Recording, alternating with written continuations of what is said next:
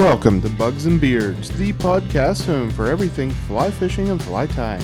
Kick back as we sit down and talk with some of your favorite fly tyers and fishermen while we discuss with them the tips and techniques they've learned on the river and behind the vise so that you can use those lessons learned to make your time more effective.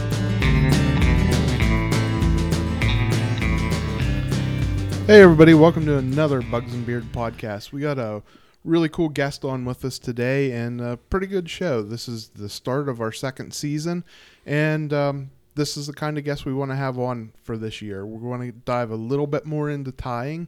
We're still going to have a lot of Euro nymphing stuff on, but we want to, feature tyers a little bit more since I'm a tyer and, I got a lot of connections with tyers. So it's going to be easy to get a hold of them guys, more or less. But Pat, you got anything new going on?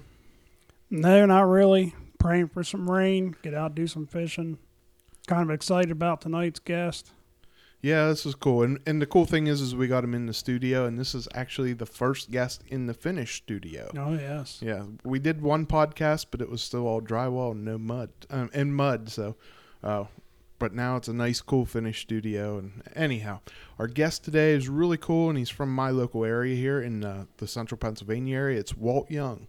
Walt has a history in the industry, and we're going to dive into that, how he got into the industry and all those kinds of things. But let's just get into it now. How you doing, Walt? I'm doing real good, Sean. And yes, this is a very nice surrounding.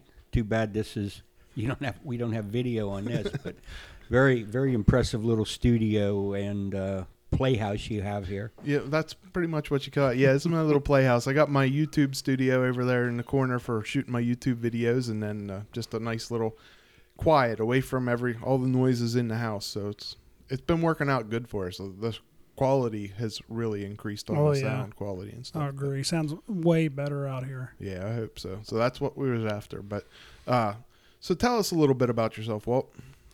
Well, we'll stick with the fly fishing part of life, I guess. I've been fly fishing and fly tying for 55 years. I started both of those pursuits when I was 12, so I'll let you do the math on how long I've been around on planet Earth.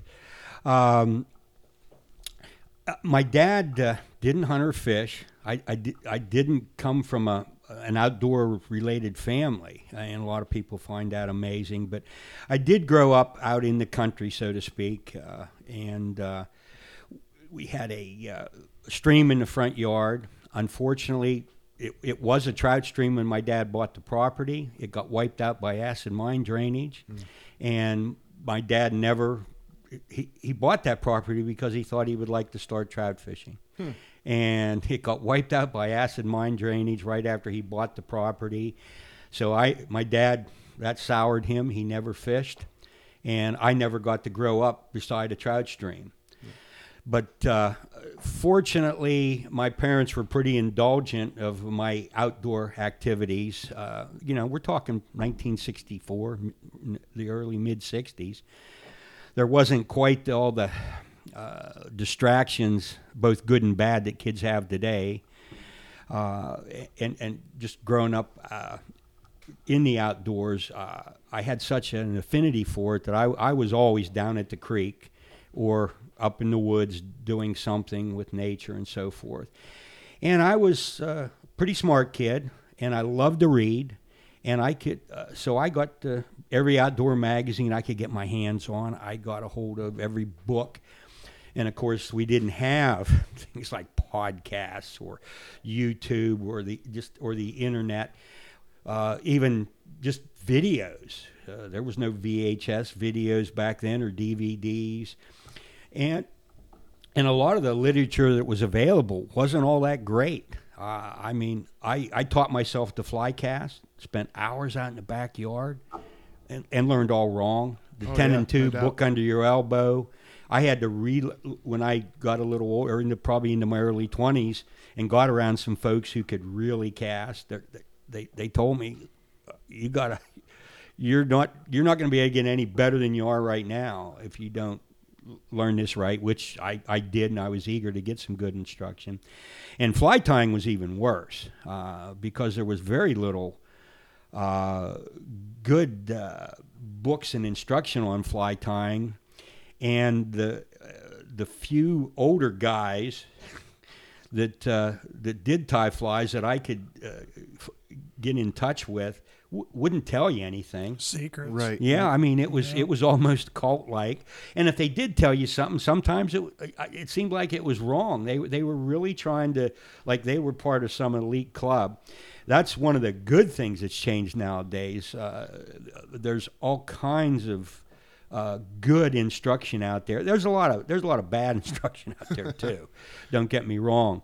But if somebody wants to get good at the fly tying and the fly fishing too, they certainly can. For sure. Yeah. So the other thing was very limited materials. I know. Obviously, you're in the fly material business. Your right. family is, Yep. And so, and you, I can tell you like to experiment. And there's just almost an unlimited amount of material. There's almost too much nowadays. Oh, there is. Yeah. There is. Yep. And I can remember though scrounging around trying to find material. There was only a couple places here in our area. Back in the 60s where you could actually find it on the hook.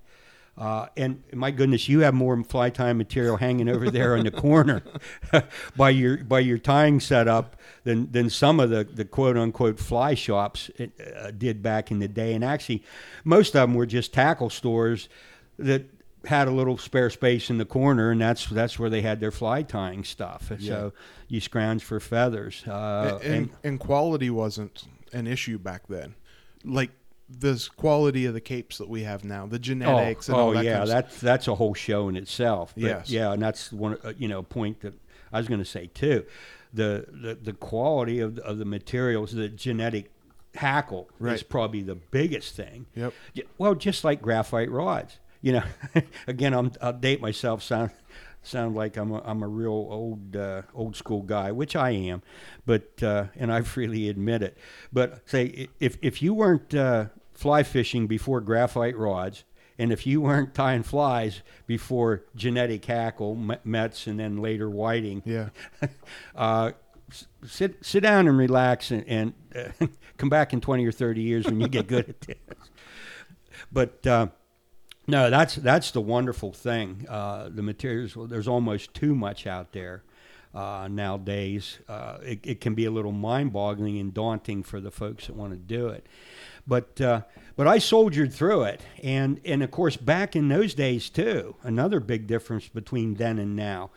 Almost anybody who was a serious fly fisherman tied their own flies. You had to. Oh yeah. You had to. There was hardly anywhere to buy them, and or limited supply locally, in our area. And we can speak about that because this area here is trout central. It is. I mean, it's always been one of the best trout fishing destinations in the East, where, here in central Pennsylvania. And even with that, there was only a couple big suppliers. I mean, back in the day, E. Hilly in Williamsport. Right. That was one I probably, as soon as I got old enough to drive, I was up there because you mail ordered. Right. Yep. Hilly's, and then Herders was another one. The old Herders catalogs. That was just I still have. I can't bear to throw them away. If you've ever seen one of them, I didn't know Herders carried fly tying material. Oh my goodness, they were the biggest in the world. Oh, probably. Okay. If you, sometime I'll bring you one of the old Herders catalogs from the '60s. You can't believe the stuff in there. Wow. It's unbelievable. Anybody that can remember Herders, that'd be another good criteria for if you're old school or not. If you bought for, well, I remember Hilly's. I have the old green box. So I mean, I'm old enough for Hilly's, but not Herders. Yeah, well, Hilly's. I don't know which is older. Herders, I mean, was around for years, and so was Hilly's up in Williamsport. Yeah. But Herders went out of business long before Hilly did. Oh, okay. It's Yeah. not the same as the duck hunting company then. It's No. a different. Okay. Well, they're just kind of using the name, from what I Gotcha. understand. Okay. And I don't know. I and some of the books that Herter's had. Well, of course, that he had that fly tying book. There's still tons of them on eBay. Okay. That was my when I got that. It was like, wow. Yeah. It was the most fly tying information I ever saw, and there's still some stuff in there I do. I think that's where I got the idea to wet blend dubbing, and I don't blend dubbing much anymore because you don't need to. Right. There's so much prepackaged stuff. Right. You don't have to shave muskrat skins. Say that fast 3 times. Muskrat skins or squirrel skins or goodness knows whatever kind of skins, and then blend the fur and to get the right combinations in the color. Plus all the wonderful synthetic dubbings we have now too. Right. So that's another big then and now thing. And I'm a big fan of dubbing. I love playing with it and mixing it and all that, so that sort of thing. So yeah, it was all mail order. So you could back in those days for the most part. So you'd order. And even like if you want a piece of elk hair or a piece of muskrat fur or one of the dubbing furs, where that comes off the animal, you're getting a piece 2 or 3 inches square, 4 inches maybe. Well, depending on where that came from on the animal, and it's all good. So the better companies would be more specific. They would say this is from the back or the flank, whatever, Right. and all that stuff. So yeah, you had to know your material too. Yeah. Well, yeah. I guess date myself a little bit, but I can remember as a kid waiting every year for the Fly Fisherman's Paradise catalog. So that was my mail order back then. Yeah, they've been around for 40 years. I've been buying off them. In fact, I guess I actually worked there for 8 years. Yeah. So, but yeah, I was in there, and they were one of the first Mets dealers around when they started. So, of course, that was a great place to get hackle, and you could go touchy feely. Yes. And and they're still going strong. Steve Sawinski, Yep. longtime friend, and he's been in the business, forever too, over 40 years, Yeah. and that's pretty much unheard of in this so-called industry. No doubt. Yeah. Well, for an older shop to stay around too, is a lot of the older shops have died off because they haven't became new. They haven't joined the internet, and a lot of the older shops are run by older people who aren't comfortable with the internet and that kind of things, and that's kind of killed the industry, the old school industry at least, I would say. So, well, not just the fly shops. I mean, I order too much stuff from Amazon. it's too easy. But it is. I can find what I want. Yeah. And sometimes I find stuff that I didn't even know existed. But I still like to go to the shop and touch and yeah. feel Yep. and see the Absolutely. different colors and Yeah, there's certain things that I want to do. Yep. Just for example, whiting saddle. Yeah. Okay, I know if I get a whiting saddle, whatever color I want, it's going to be great. The quality's going to be there. Right. But, they have a very narrow range of sizes on them. Yes. Most of the time, it'll be 2, maybe 3 will be the key sizes. Yeah. It'll be, say, like you get one that's heavy in 12s and 14s. Right. Maybe 14s and 16s or 16s and 18s, and so it's nice to even have hands on there, or at least if you can call the place or email them and say, hey, this is what I'm looking for. We have a ton of people do that at the shop. Call in and say, hey, what sizes is that? Yeah. We your dad sizes all them when he they come sizes in. them all and puts them all on because that's important. Oh, Yeah, That's, it is. that's I the mean- thing you can't see over the internet. And again, it doesn't make one better or worse than the other. It's Nope. just, but if I need 16s and 18s, I don't want one that's right. 12s and 14s. Yep. So, no, that's and that's a big help too because there's so many folks getting in. I call them casual fly tires, hobby tires now, and it's easy for them to get overwhelmed. Yeah. They don't know the ins and outs of it. So Yeah, it is, and they kind of allow themselves because there's so much stuff out there, and you think they put themselves into boxes. This is the pattern. This is what I have to tie it, and it's got to be this exact thing, and that's not really the case. The fish can't tell the difference between between brands of dubbing or anything like that. But I think that's where everybody starts out, because I was like that when I started out. Yeah. I think when people get into it, and I see them when they're first getting into it, that's the way it's got to be. Yeah. There's no substitute. But the more and longer you've been in it and do it, boy, you can substitute anything. Oh, yeah. Yeah.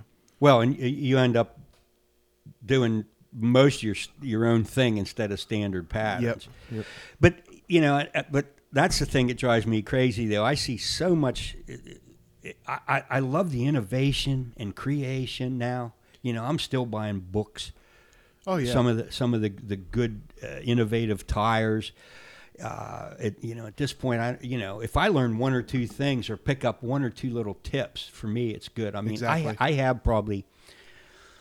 I said, like, when it started out, there was hardly any books. Well, guess what? There was a big boom. Yes. Starting in the 70s. Yep. It was the revolution, and I, hung in there. Yep. And I probably have well over 1,000 titles Wow. in my fly fishing, fly a lot of tying books. library. Yeah. I mean, I have everything. Yeah. Every book that's been written that's worth anything in the last, I'm going to say 50 years, and even before that. But anything in the last 50 years that's relevant, that's any good at all, and a lot of stuff that wasn't any good. And I got to meet a lot of the authors of a lot of the books. From obviously we have a lot of good guys in this area, or in some cases had, like Yeah. George Harvey. I got to know George was my hero. Yeah.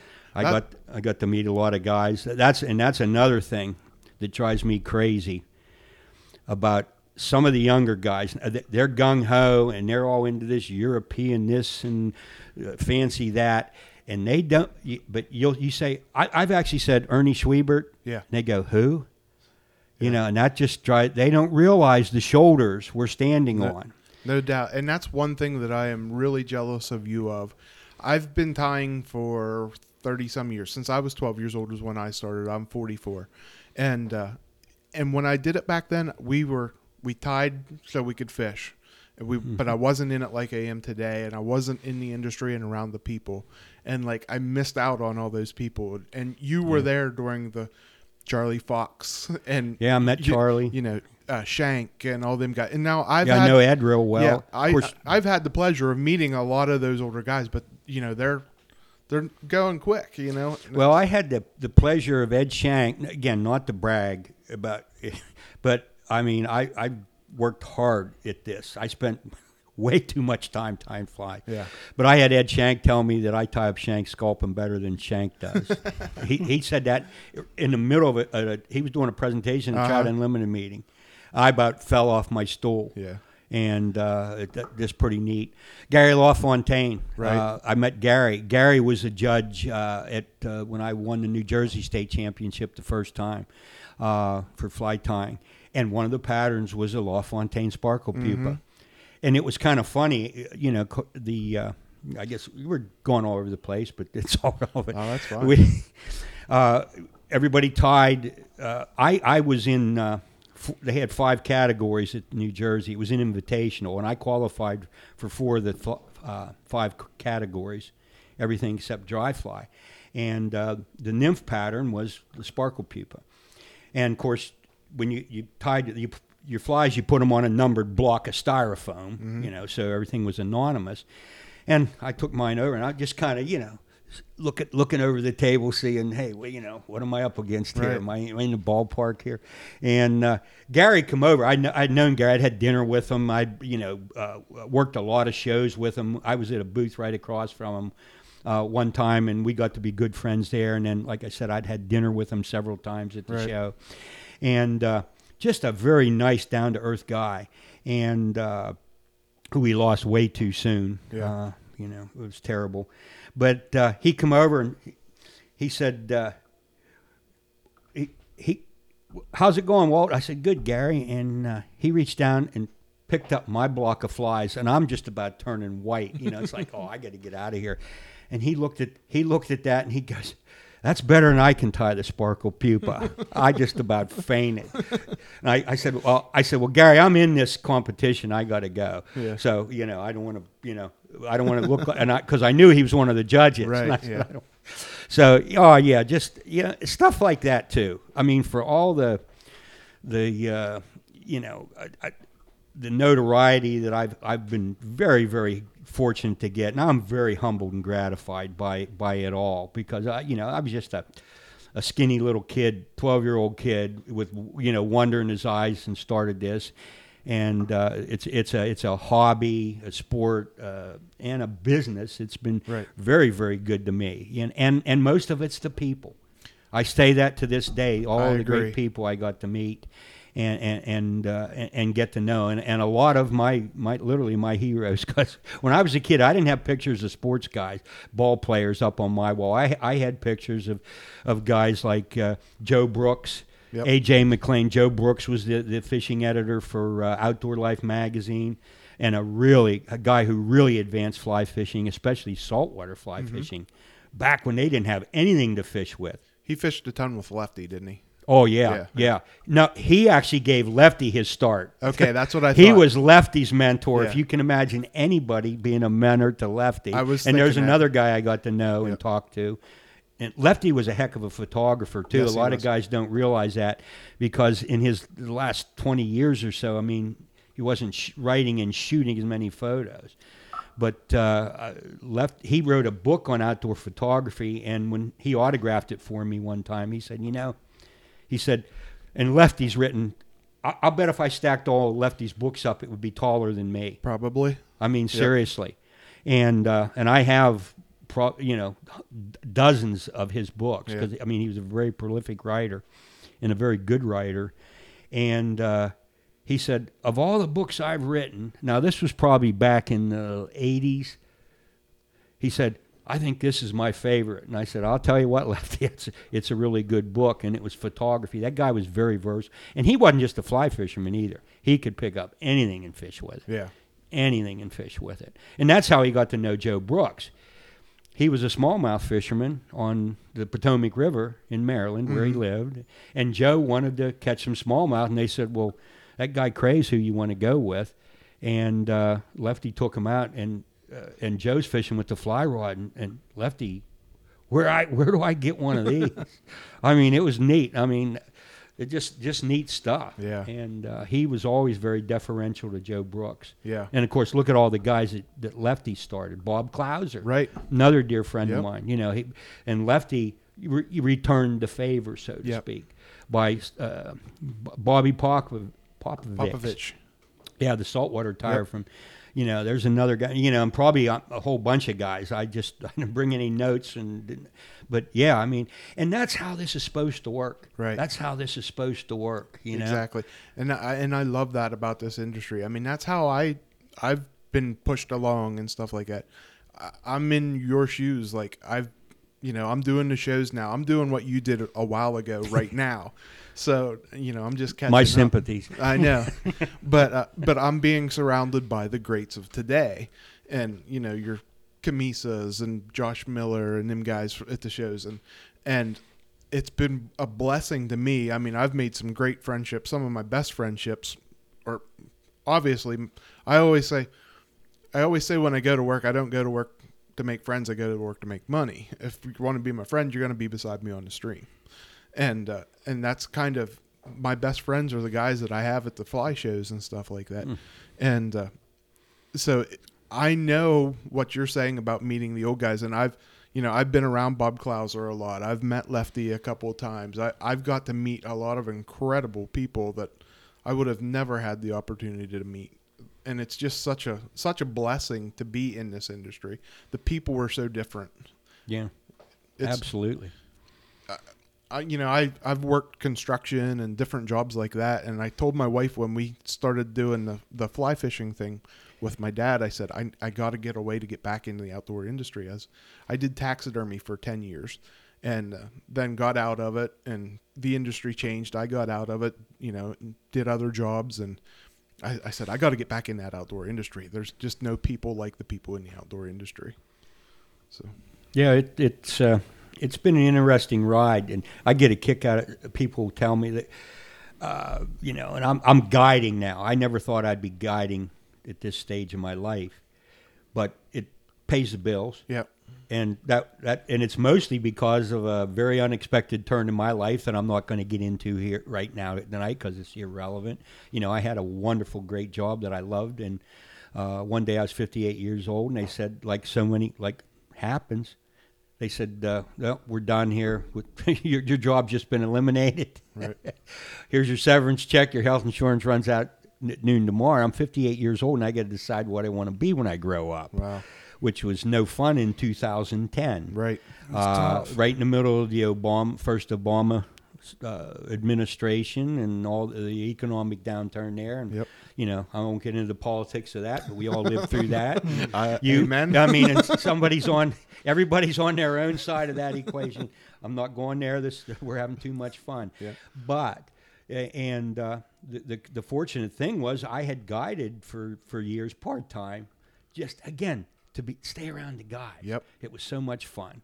And I have this discussion almost every month, every couple of weeks with guys that I, you know, they say, wow, that's great. You know, and you tell them, you know, oh, I've been tying flies, and I was a professional fly tyer at one time, worked in fly shops, and I've been a writer and did this and did that. And they say, wow, that must be so neat, being able to make a living doing what you love. I said, well, that's not exactly how it works. Yeah. You have to be you have to love living on what you can make in this business. Nobody's getting rich at it. For the most part. April Volke, I was listening to one of her podcasts, and it was about being a guide, what it takes to be a guide. And she had a whole bunch of other guides on there saying what they thought. And one guy on there said, if you want to be a guide, you have to realize that the retirement plan for a fishing guide is death. Pretty much. Or the other one, another really good one I heard was, what do you call a fly fishing guide who just broke up with his girlfriend? Homeless. You know, there's a whole bunch of them. Well, I'm not quite in that boat. And again, not to get into a lot of details and stuff, but I guide for a private club, so it's kind of a closed shop. I don't have to go to shows and beg people to come fish with me, and that sort of thing.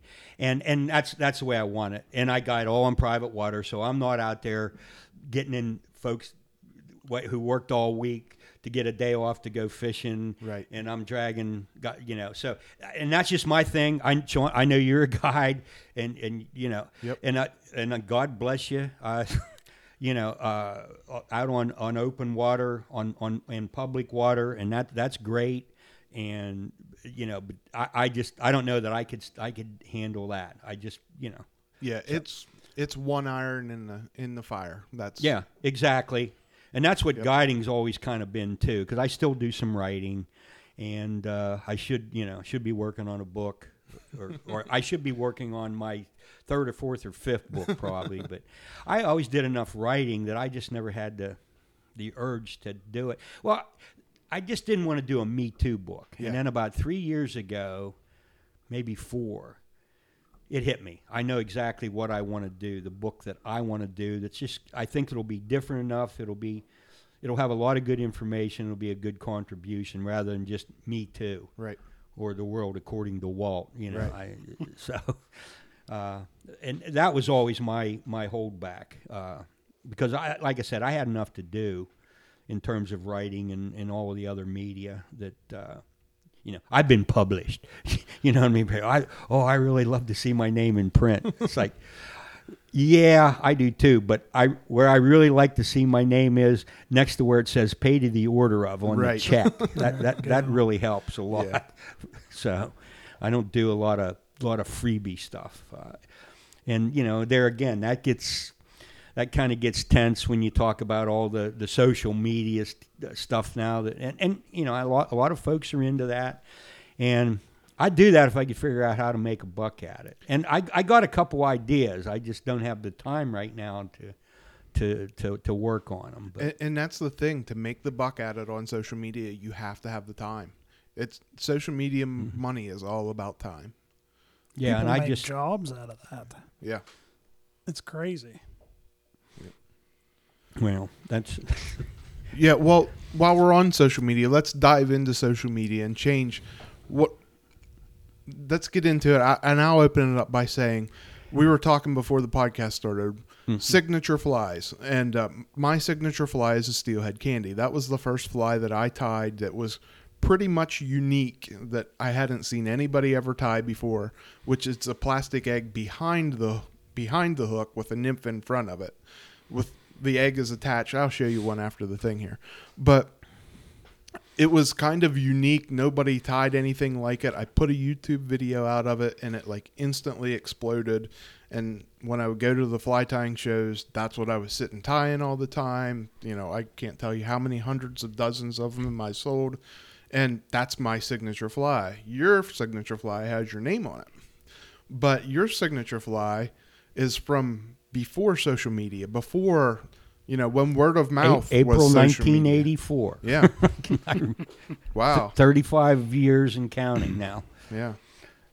And how did it get out there? Like, how did it? Well, you're talking about Walt's worm, Right. Yep. The simplest, most basic fly there is, and it's an interesting story. But first and foremost, before I go saying, I did not name it the Walt's worm. You know, I just never got into that stuff, and I've created a lot of pattern. And I tell people too, that's a good fly. I got a whole bunch more in the holster that nobody knows about. A couple are even older than the Walt's worm that are even more of a go-to fly for me than the Walt's worm. Yeah. You know, and if I ever get the book done, you know, I just don't have this overwhelming thing to tie a fly and hang my name on it. And like Joe's this and Dave's that and John's that or Smith's this, Jones that. It just, to me, that just real. And so many of them weren't really anything special. Right. Okay. They put a different colored tail on it, or Exactly. you know, or something. I mean, come on, guys. It's a variation. It's already been done before. Yes.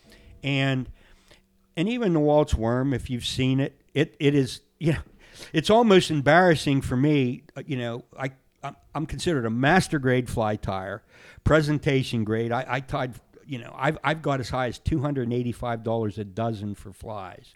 Wow. Okay, for presentation grade stuff. That wasn't Walt's worms. No, nobody wanted to pay $15 a piece for Walt's worm. I just tied an order of hair-wing salmon flies, Atlantic salmon flies for a guy, and they averaged around $5 a piece, and I tied almost 100 of them. But that was a labor of love, you know, because I tied salmon flies. I started tying them when I was in my 20s, but I've never been. This is as close as I've ever been to an Atlantic salmon, where we're sitting right here, which is probably 900 miles from it, the closest Atlantic salmon fishing.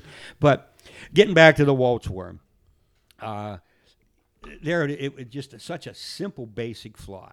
It was just basically, and it was this, everybody wondered, what was it supposed to imitate? It was supposed to be a sinker with a hook in it. Oh. I mean, I was back, this is 1984, April of 1984.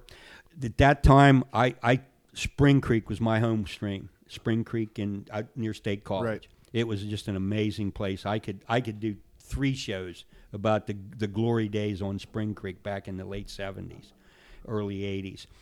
And that's where it was a great laboratory to learn to fish nymphs. And I had my favorite nymph pattern.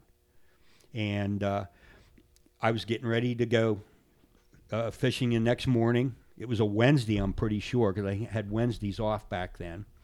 And I had just tied up a couple dozen of my go-to nymph pattern that I developed on Spring Creek. And I said, you know, the water's still up and high and cold. And I fish 2 nymphs most of the time. I said, I had to come up with something that, just something really heavy, a second fly that's really heavy. Put my good nymph on the point, and then I used a true dropper. I had a special way of tying droppers. And something on the dropper, about a foot and a half up above, little less split shot, and what the heck, make it look like something they might eat, If they want to eat my extra sinker, quote unquote, Right. that's good too because it has a hook in it. And so I'm sitting there at the bench, and I think it was size 10. Get this, size 10, 9671 Mustad Wow. hook. That's a 2X long standard nymph hook, straight Right. shank on it. And I got out probably some 25 thousandths diameter lead wire. Boom, boom. Wrapped 4 shanks, 4 hooks with that. Okay, what am I going to put on this? And there was a package of hare's ear dubbing, prepackaged hare's ear dubbing, which was a godsend. And it was hairline. Yep. Bob Borden's hairline. Oh, no more shaven bunny faces, shriveled up, dried bunny. Why anybody would buy one of them shriveled up bunny faces? But and They this stuff. stink too. Oh, man. yeah, they're not Yeah, they tan, do. man. No. They're that's an experience that I don't miss. Yeah, it's brain tan or something like that. Oh, if it's it just is. awful. It's a bad one. It's just awful, but beautiful. It was in a package. Had So- the little well, paper slip with the exactly. the bunny on it. Yep. Oh, yeah, And I I had a bunch. even have a pack. I forget how once the Waltz worm hit, I forget how many packages of that I used a year, but and Bob even autographed the slip the insert card on one of them for me. That's a long story how that came about, but a friend of mine knew Bob Borden and got that. He was the guy that owned Hairline. Anyhow, I'm going hare's ear. How can you go wrong with hare's Yeah, ear? right. You know, great. You know, that's still. I have 3 magic materials for nymphs, and that's one of them. And so, I just wrapped it around there, kind of cigar shaped. I did those 4. There it was. Just some hare's ear, no legs, no tail, no hot spots, no beads. That was even before beads. Yeah. That was a couple years before beads hit the scene. Roman Moser and those guys from Europe. And remind me to tell you about my first reaction to beads too. Tell you how smart I am. But anyhow, long story short, went to Spring Creek the next morning.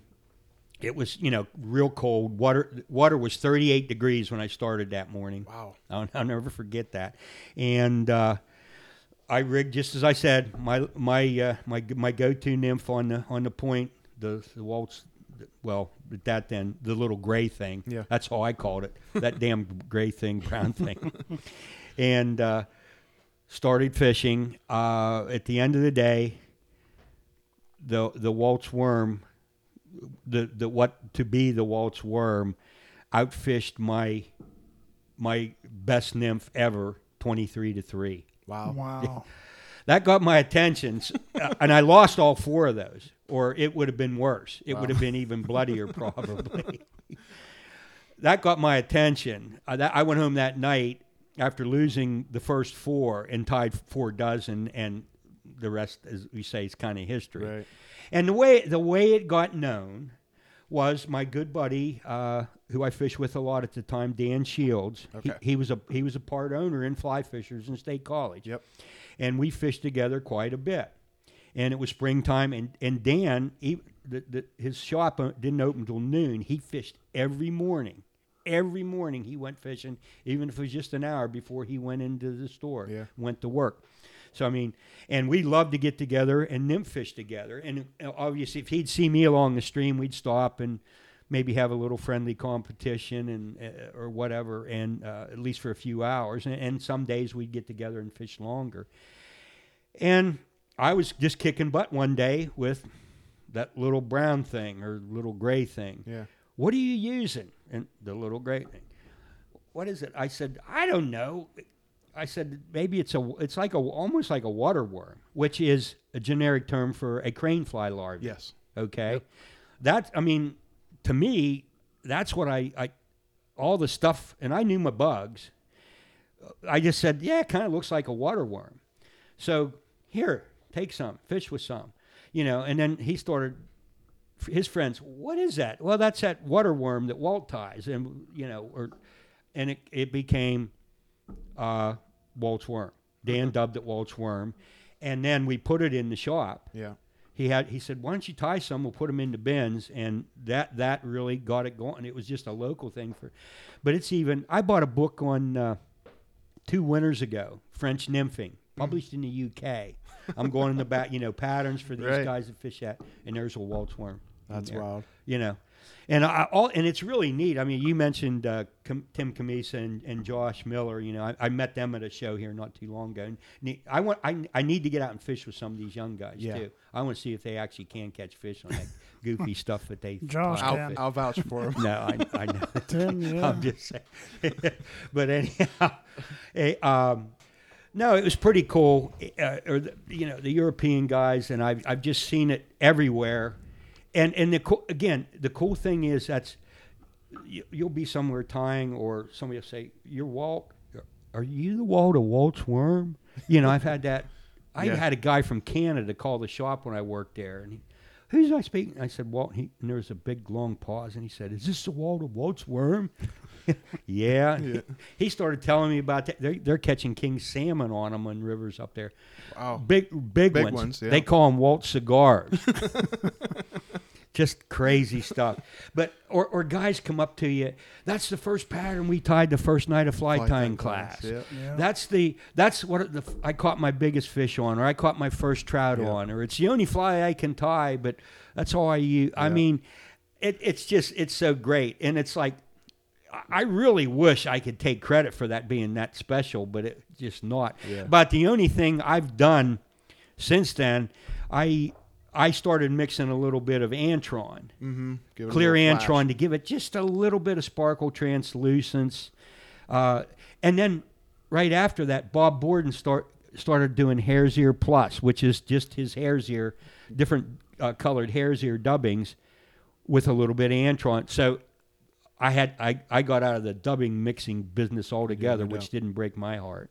So, and I finally just here a year or so ago, I got a guy who had in the business who made me up a couple ounces to my specs just the way I wanted it. So that should last me for. I mean, you know what an ounce of dubbing looks like. Yes. A small pillow. Yes.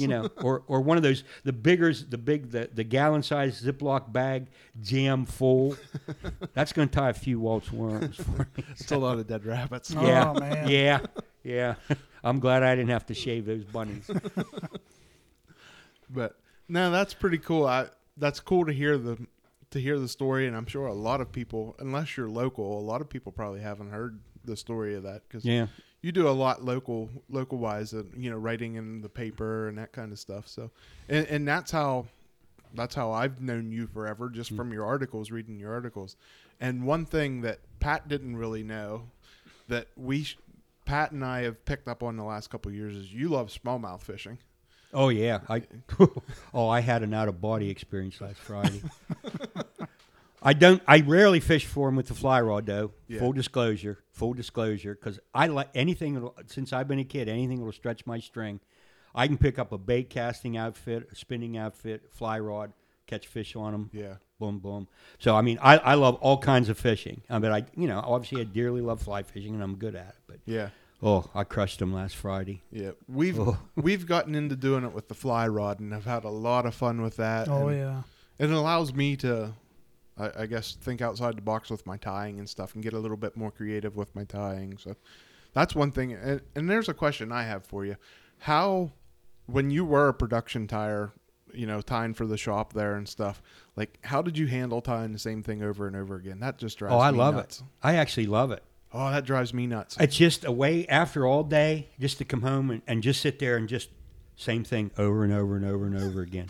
Just pound them out. Yeah. Of course, I just, and it makes you get so good though. Yes. You get so good. You tie 100 dozen of something, buddy. You know how to do that. My you know how to my tie steelhead that fly. candy, I timed at one time. My steelhead candy, I could tie in just under 2 minutes, and that was smoking one of those flies out. But I tied hundreds of dozens, like you said. Yeah, no. I really enjoyed production, and I'm going to tell you what. There for 6, 7, 8 years, I was averaging 10 to 12,000 flies just for production. And I have no idea how many more I tied for myself because I go through a lot of flies. Yeah. I did. I mean, I was a hardcore nymph guy, and I kept records. How many I caught and how many flies I'd start the season with, and I was averaging 2 fish for every fly I lost. And I tried to hit 1,000 trout on Spring Creek by the 4th of July. Wow. So I tied some flies. But no, I love it. And, of course, they say doing the same thing over repetitively, is and expecting a different result. But Right. no, actually, I just saw, kind of funny, I don't even know why I remember this, but I just saw a documentary on Einstein a couple weeks ago on the History Channel or something. And he made some of his greatest strides. He took a job as a patent inspector in Right. Germany, which was like woefully beneath him. It was just silly, just busy work type stuff. But it allowed him to think about all this cosmic, crazy physics and stuff. And he actually, I think it's kind of the same thing with the production tying, which, and again, because 10, 12,000 a year, that, I'll do the math for you. That comes out to 3 dozen flies a day, 365 days a year. Wow.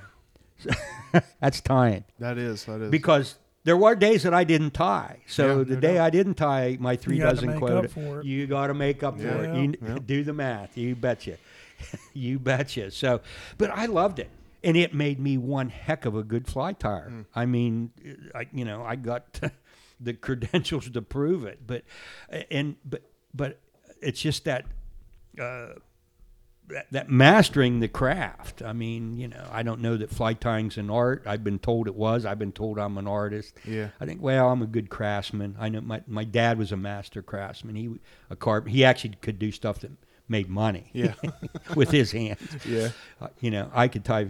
I could knock the flies out pretty well. But he did teach me, attention to detail and pride in your work and work ethic. Yep. And that was the thing. Yeah. But I know I love production tying, and that's another thing that happened. Okay.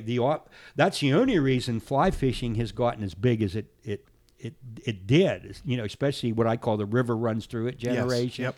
When that movie come out. Okay. There's no way, if we just depend, fly tying was at best a cottage industry here in the United States. And I worked in fly shops we had a bunch of American tires, and they were woefully unreliable. Mm-hmm. They'd take these orders for a couple hundred dozen, and it's getting close to, hey, they're doing this date, and the dog ate my vise, or or my kid's doing it. It sounds like a good idea till you have to sit down there. You sat there all evening, and boy, you only got a little cup full of flies. It's like, and I need like a shoebox full of these flies. Right. It gets a little daunting for some guys, and even if the money was half decent, I just thought the money was great. I mean, for sitting in my living room, watching TV, drinking a beer, Yeah. cranking out flies, just cranking them out. And you learn all the shortcuts. That's a neat thing Oh, yeah, about laying definitely. your materials out and Definitely. things like that. But you also get good at material, and I love material. Mm-hmm. I do, and especially the natural stuff, the feathers and that sort of stuff. Not that there's anything wrong with synthetics, but we got too much synthetics nowadays that aren't worth. It's just material for the sake of material. Yeah. That part starts to annoy me, and I try to keep up with things a little bit, but every once in a while I have to get younger guys like you and say, hey, what is this? What are we doing? What are they doing with it? Is this really any good? Because I don't have the time to keep up, with all the social media stuff anymore, and they aren't we aren't producing the good books and stuff that I grew up with, There aren't that many. There's still a few, and I'm glad to see they're hanging in there. Yeah. Well, and there again, that's the times are changing. It's all the world we live in today. The books aren't. I still, every time I go past Barnes and Nobles, if the wife's going to Ulta or something like that, I'm walking in Barnes and Nobles and seeing what the new book is, seeing if there's patterns that I haven't seen. Yeah, before. but have you noticed? Not to knock Barnes and Noble, because they're one of the few booksellers left. God bless them. the fly fishing or the fishing section gets about Yep. went from about 6 shelves to about 2.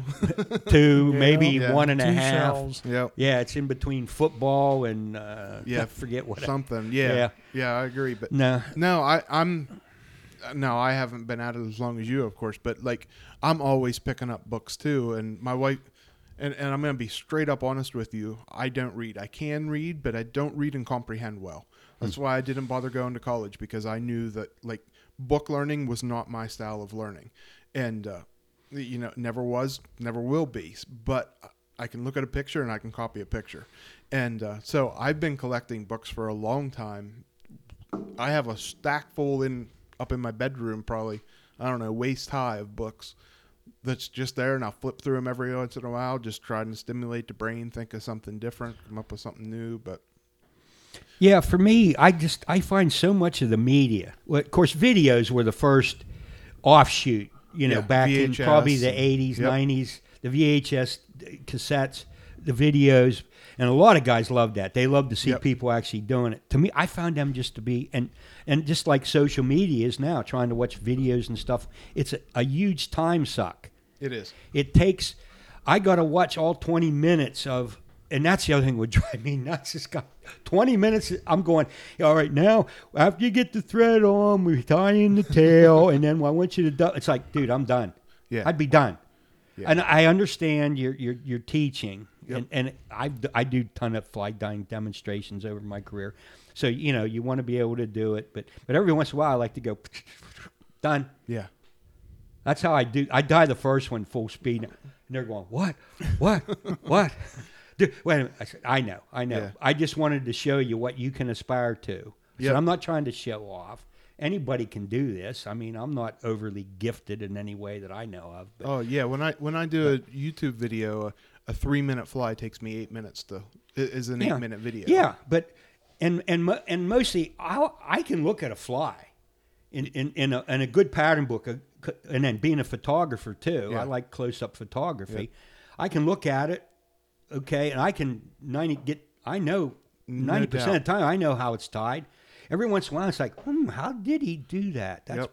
Or what is that material there? So, look at the recipe chart there or whatever's with it. And that's why in my videos I try to teach technique over pattern, because when you get the techniques, you can look at Yeah. a fly and learn it. You can do anything if you Yeah. have the techniques. to Yeah, do it. absolutely. And that's what a lot of folks don't get, Yep. A lot of the old standard dry flies, like, let's see, a Lake Cahill and a Hendrickson Yeah. are the same fly, just different colors for the tail, body, wing, Right. and hackle. Yep. It's exact. If you can tie one, you can tie the other one. It's still a Catskill. Yeah, and it's still a Catskill fly. Why would anybody even tie that crap? No, serious. Does anything? Well, even a standard Yeah. dry fly. Right. Does anything of all the flies and the wonderful flies we tie? Does anything look less like what it's supposed to imitate than they do? Yeah. Why would a fish even eat one of them things? I mean, I'm a total parachute guy. I mean, I've gotten that way too. parachute. I mean, there's times when maybe a standard will fish as good as a parachute, but it'll never outfish a parachute day in and day out, in my opinion. And they lay better. Oh, they Yep. everything. Yep. They're a little trickier to tie, but not really. No. I mean, especially with the hackle we have nowadays.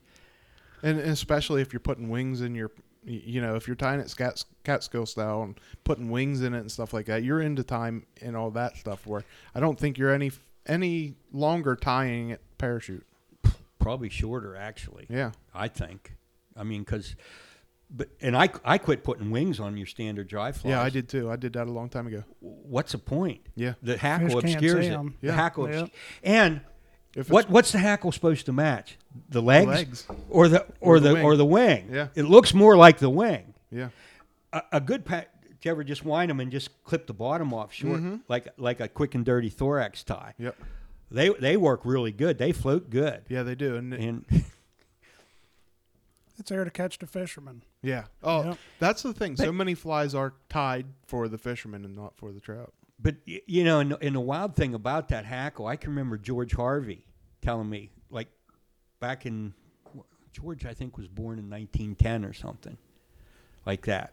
I think I forget, but yeah, I think around 1910, and he was from Du Bois, and the first dry fly he ever saw, he thought that, you know, he saw the hackle.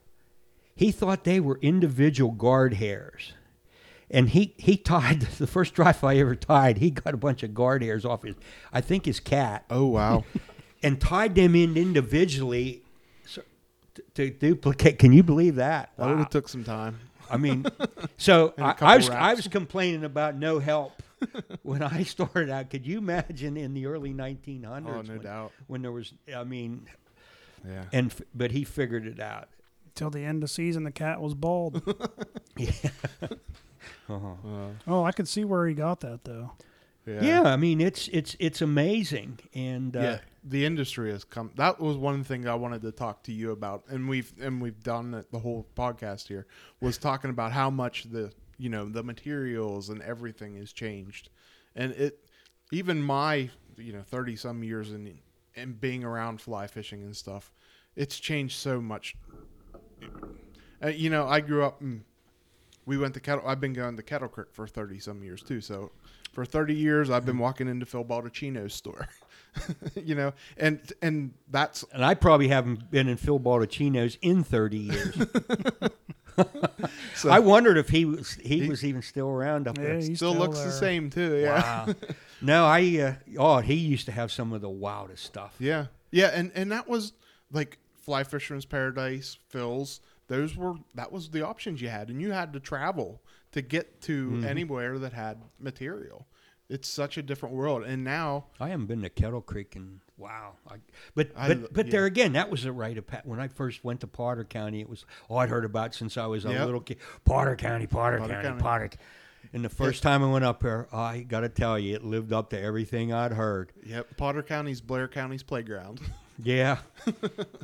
Well, in Pittsburgh too. It's Yeah, always yep. big, especially back in the mill days. All those guys that worked in the mill, they all Yeah. went up and had camps in Potter County. But yeah, I can just remember how little there was of a selection of things to use for material, and it was all natural stuff, and some of those shops are still kind of the same way. And so it's neat to see how it's changed, but unless you've been there, Well, let's face it. Most of the shops now, they all have the same stuff. they do. They're You getting them know, all I mean, from the again, same- we're not to get into the inside baseball here, but you know that your major suppliers, like Right. we touched on, Hairline's one of them, Yeah. Wapsi's another, and Nature all the Spirit. ones. Yeah, exactly. Yep. And most of your shops, they're going to pick from their selection, so they're all going to have the same packages, the same, for the most part, some more or less other stuff, and Yep. maybe a few specialty things, but they actually have stuff.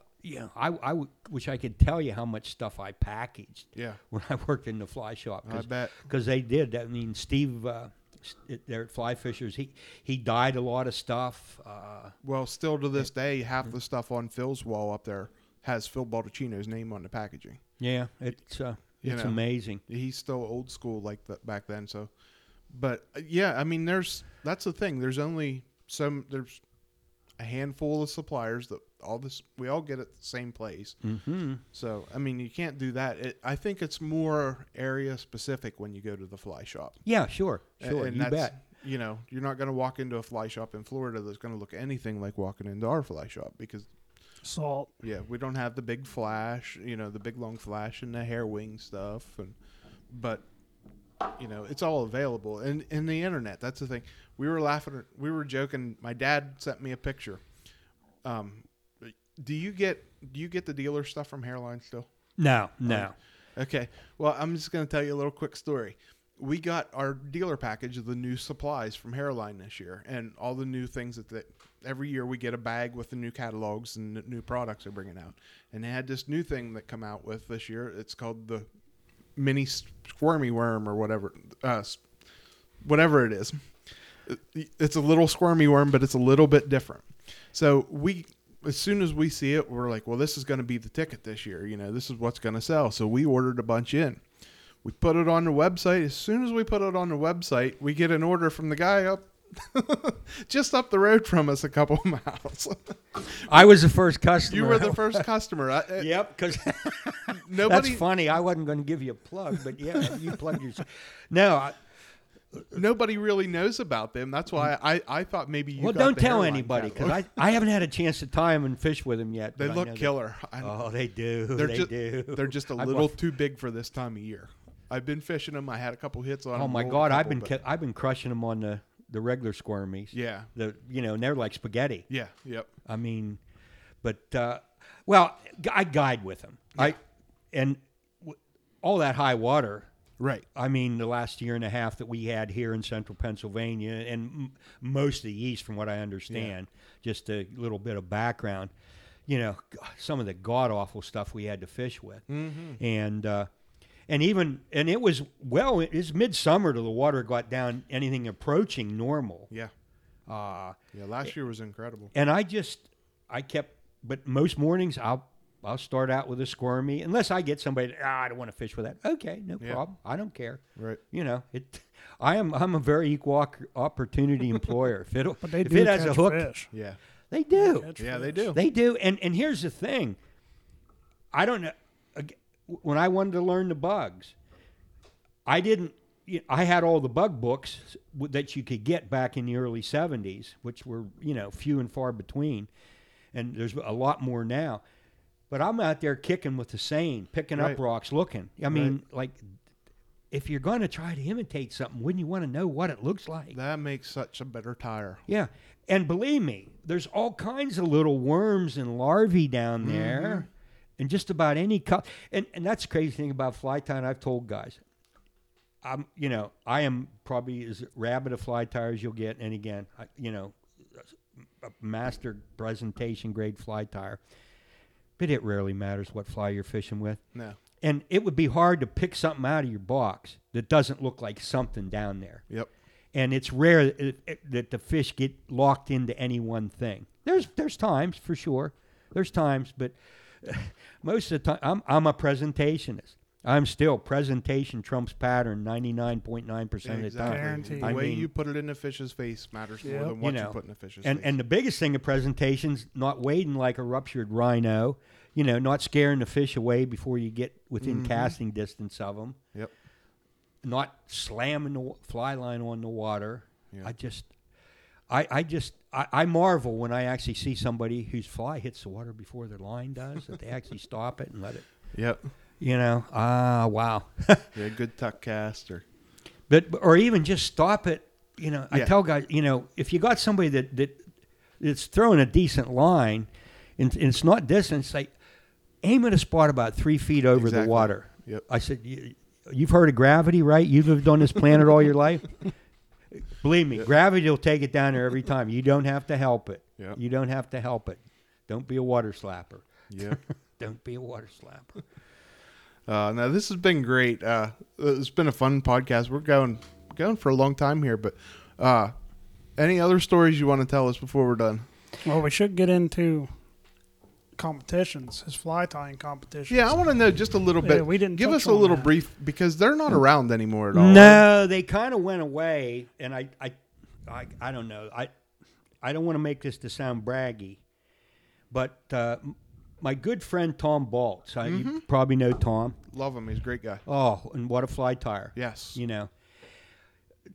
And Tom and I, we're both in the Harrisburg Fly Fishers Club, and when I get down to the Cumberland Valley a lot for events, I always run into Tom, and we've had dinner, and we like a nice cocktail and that kind of stuff, and and we're getting to be two of the old guard around too, which is scary, but and Tom said to me one time, he said, you and I single-handedly ruined the Pennsylvania State Fly Tying competition.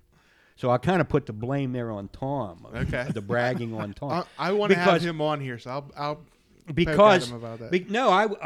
I 6 years in a row I was state champion runner-up, and then I retired and became a judge, and then Tom was state champion the Yeah. next 4 years. You know, for a full decade, and everybody Been just the said two of you. Yeah. the last year I tied, I come in first, Tom come in second. There were guys there from 5 different states. And I mean some names, and I'm not going to do because, like I said, I'm not trying to Right. show anybody up. That's not Right. because I like all these guys. I didn't get in it to do it. I got in it just I wanted to see. Yep. Can I cut it? I cut it. Yeah. You know, and like I said, I did very well. It got me a lot of notoriety. It got me invited to all kinds of shows.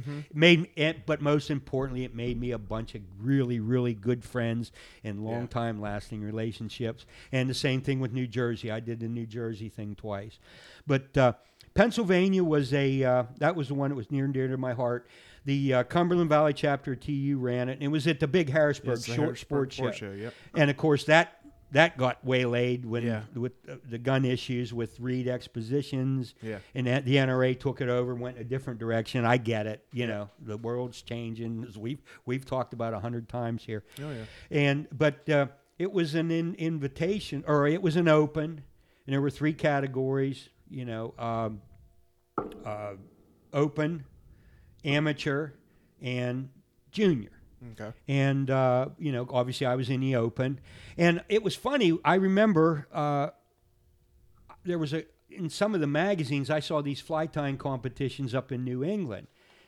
None of them were open to professional tires. And the professional tire was anybody that's ever Made money selling flies. sold a fly.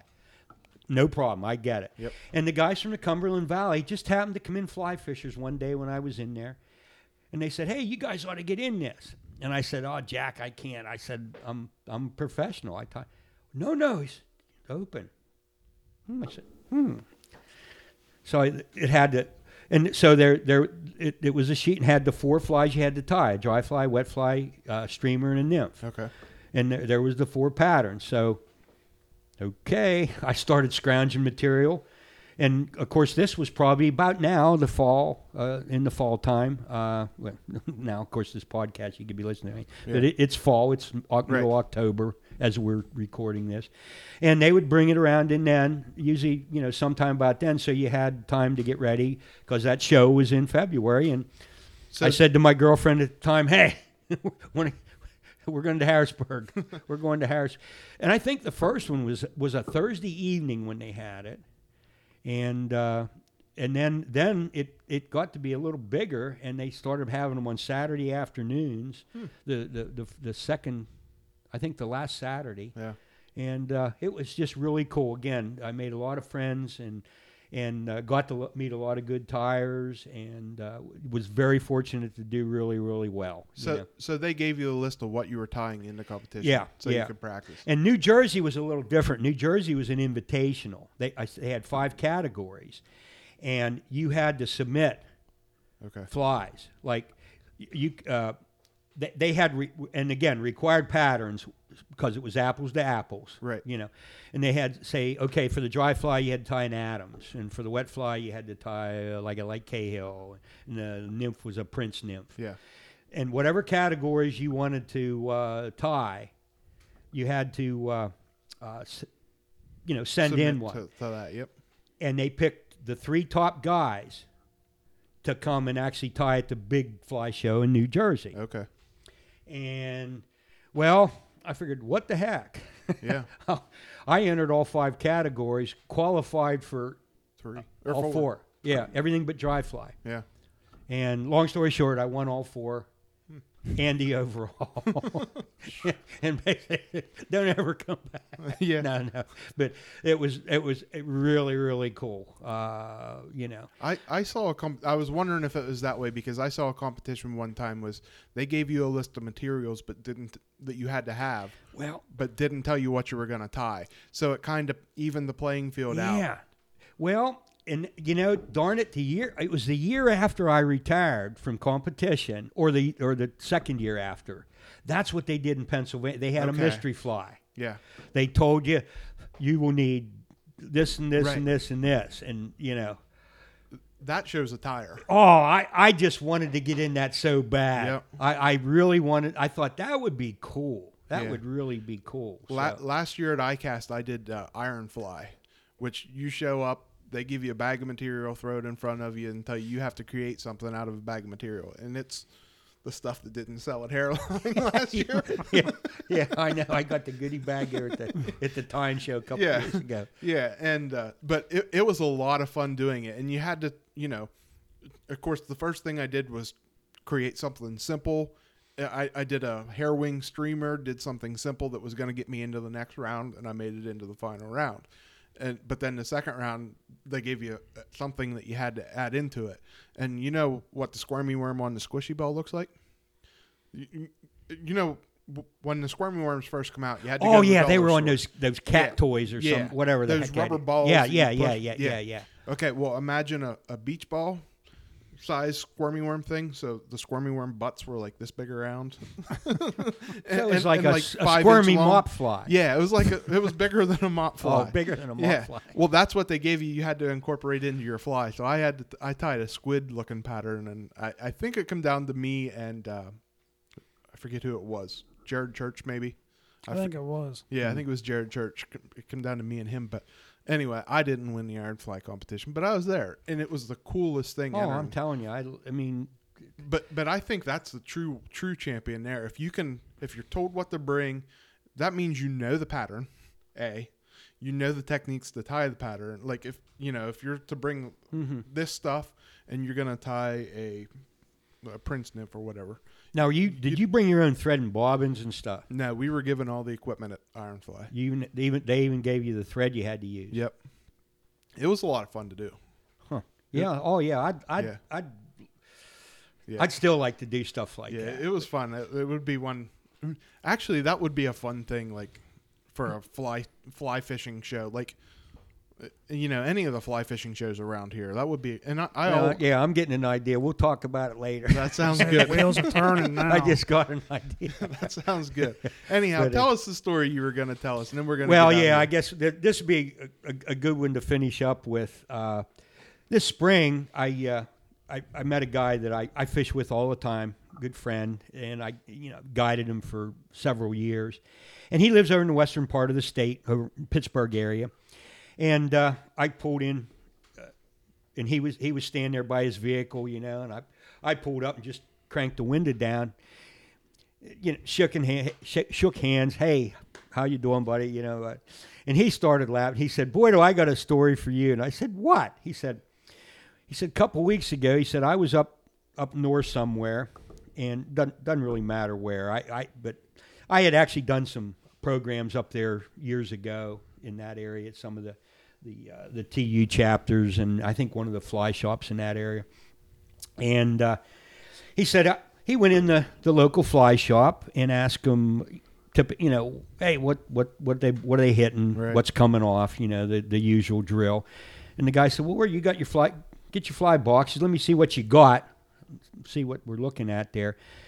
So the guy behind the counter was going through his flies and said, "Oh, that's a nice looking caddis there. That should work. That'll get you some fish there, and that those nymphs there, they're that'll be in the ballpark. They ought to work for you." And he said, "What's that? That looks like some kind of Walt's worm there."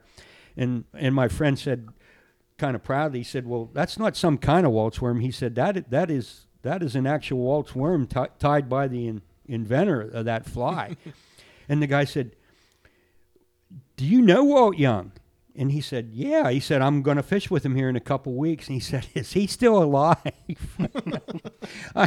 It was funny, but then it was kind of a reality check too, because I'm thinking, does that mean I've been around so long that people think I might not be around anymore? So that I guess that really puts me into the old school definition there. Hey, that's no big. Like I said, I have made so many connections with guys from, I'll call it your generation, and they have been so willing to share, and I've just treasured all those. So I'm glad you came in and sit with us today. Yeah, this was it was show. a lot of fun. I appreciate you asking me. I'll tell you, I don't do everything like this that I get asked. In fact, I didn't even know how to find where your podcast was. That's how socially media retarded I am. I put on I did find it, and I Yeah. listened to a couple of them. Yeah. You know, I thought, okay. So I did kind of check things out before and the good thing is it's just sound. There's no picture. Yep. Because, you know, we all have faces for radio here, guys. Exactly. Yeah, You know what I mean? no doubt. Back to the sexy Waltz worm or not? I got to tell this story. Okay. I'll never forget. We were at the symposium, and it was me, you, Josh Miller, Tim Camisa, and I think Son might have been there. We were all standing there talking together, and Josh goes, "Okay, Walt, I know where the Waltz worm came from, but where in the world did they get sexy Waltz from?" And I honestly, I'd heard about it. I had no clue what it even was. Yeah. You know, because there again, just leave it alone. Because guys would say, "Would you put a tip?" No, just leave it alone. Yep. It's fine. It's fine. You Works know? fine the way it is. Yeah, less is more. Less you is know. more, exactly. Simple is better.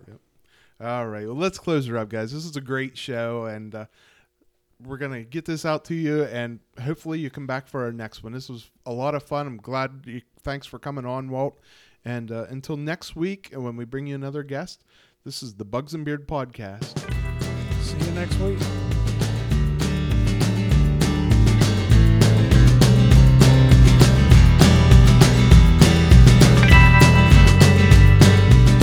Thank you for listening to another episode of the Bugs and Beard Podcast. This podcast was brought to you by WholesingersFlyShop.com. Head on over to the website for all your fly fishing and fly tying needs. Plus, you can also find a link there to the Whole Singers Fly Shop YouTube channel.